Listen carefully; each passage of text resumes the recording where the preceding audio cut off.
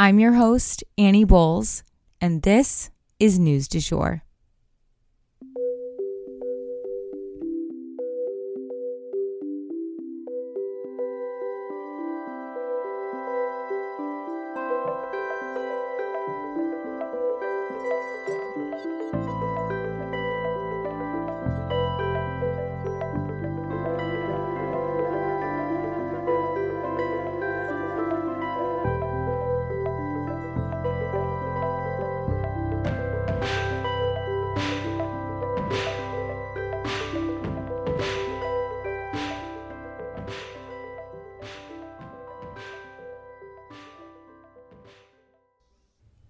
Hey, you guys, and welcome back to the News du Jour, a calmer space to consume the news. So today, right here at the top of this episode, I do have some reminders for this week. 3 of them. Let's jump in. The second Republican debate is tomorrow, Wednesday, at 8 p.m. Central Time. I will be watching this for us, and I obviously plan to report back. If you are not the type of person who likes to watch debates, do not worry. I will be watching it for us, and you will get a neat and tidy summary of the most important things that happened. However, if you like to watch the debates, I may notice things that you don't notice. This is a debate that is very fast-paced. Actually, all debates are fast-paced, and it's just natural that people pick up on different things. So I think it'll still be an interesting recap for you. As of now, Donald Trump will not be participating in this debate. The second reminder is that the House Oversight Committee will begin its impeachment inquiry into President Biden on Thursday. So that will also be something super important to watch closely that we will keep you posted on. And then the last reminder, the deadline for Congress to find a way to compromise and agree on a budget is this Saturday. So if they don't meet that deadline, the U.S. government will shut down. And this will have ramifications probably worldwide. Our economy obviously affects a lot of other economies, and it will take a hit from a government shutdown, as it always does. Okay, and now that we have those reminders out of the way, we'll jump into our episode for today. We have 0 mini stories, and actually today we are going to talk just about 2 news stories more in depth. Let's jump in. For our first story, after 146 days, almost 5 months, a tentative deal has been struck with the Hollywood writers. So the writers union has struck a tentative deal, and it gets the writers most of what they wanted. It happened late Sunday night, and it will affect 11,000 screenwriters for the better. The writers, again, still need to ratify this deal through their union. And the last thing we reported on yesterday was that, the executives had really come to the table for this discussion. And I think that was the change that they were needing to really get things moving. It's not completely a done deal yet, so to speak. But that said, it sounds like significant progress at a bare minimum.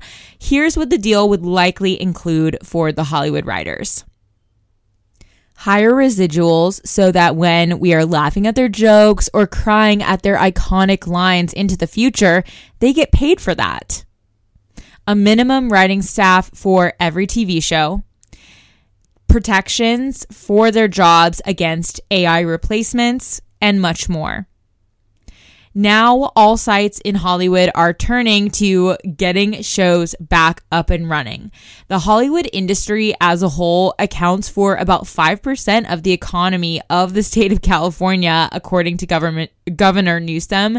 So it's hugely important that these people get back to work and keep things moving. That is as soon as there are signatures on the dotted line. Let's not get ahead of ourselves here. Now, it's important to note that the Hollywood actors are also striking right now, and they still don't have a deal. So the writers may actually continue to strike in order to stand with the actors who stood with them. So, this thing might take a little bit longer in order for the actors to also get a deal with the major studios. But the Writers Guild called this deal meaningful and exceptional, so it definitely sounds like the Guild at least is very happy with this outcome. We'll see if it gets the final stamp of approval from the writers themselves.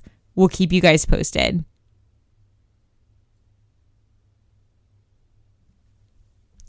And next up for this 2-story episode, Scheele Works returned. So you guys know how I love an art history moment, and this one is exactly what I love. Art and history meeting one another. So in order to tell this story, we need to go back in time. Back during World War II, you may or may not know that the Nazis stole a lot of art for a lot of reasons. First off, the Nazis didn't like anyone worshiping anything besides them. They were threatened by religion and even art because artists are revered for their talent. Also, on a very basic level, greed motivated a lot of the looting of art. You know, the Nazis stole mercilessly from the Jews and anyone else who stood in their way. You know, they took things like jewelry, family heirlooms, and antiques. That was commonplace during this very dark time. So they stole valuable art right alongside everything else. Among the art that was stolen was some by the famed Viennese artist Egon Schiele. Schiele has truly become a household favorite as of late. I've definitely noticed more people bringing up his name in the US than ever before, and it's largely for his painting called The Kiss. He was a member of the Viennese Expressionist movement, and basically he embraced distortion of the human body in order to convey emotion, the good, the bad, the ugly, and everything in between. The owner of these particular works was from Vienna and was actually a cabaret artist. And he was sent to Dachau concentration camp in 1941 and his wife in 1942, and they were killed there. But his heirs always knew of these artworks, and they have been seeking the return of them for decades. Alvin Bragg in Manhattan, yes, the same Alvin Bragg who is bringing charges against Trump for the hush money, he located these pieces at a dealer in New York, and the descendants were able to basically produce paperwork that showed that their relative had never sold or surrendered these artworks in his lifetime, and thus the dealers in New York were in possession of stolen property. There were 7 works in total that were just returned to the living descendants, but it's important to note that there were actually 81 Egon Schiele works stolen in total from this one person. Schiele was declared by the Nazis to be a degenerate, and so he was part of the artist group that they were looking to shun and silence. They sold his works at auction and put the money towards their own cause, and we all know what that was. The museums and dealers who owned the works signed them over to the heirs in exchange for immunity against any criminal charges for possessing this stolen art. I'm glad these priceless beauties are finally home. According to the Sotheby's website, works from Egon Schiele, ones without such a tragic past, are estimated to be worth from anywhere between $6 million and $30 million. And I would imagine, as someone who has studied art history in school, that the story behind these particular works would make them worth even more. So this is a payday that certainly feels like poetic justice. Justice that has been far too long in the making. And that is the news du jour. Today, I wanted to leave you guys with the quote, "Art is not what you see, but what you make others see."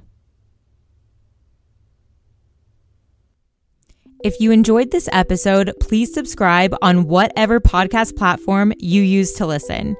A rate and review or shout out on social media would mean the world to us and help us keep creating the news du jour, as well as reach more people who need a calmer space to consume the news. But the best way to support all of our work is to become a patron at www.patreon.com/sugarfree media. You can also follow us on social media at newsdujour.podcast on both Instagram and TikTok. You can follow my personal account at It's Annie Bowles on both those platforms as well.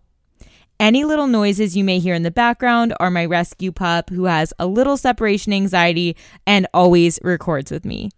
We appreciate you listening and look forward to telling you about the news again next time on News du Jour. Broadcasting from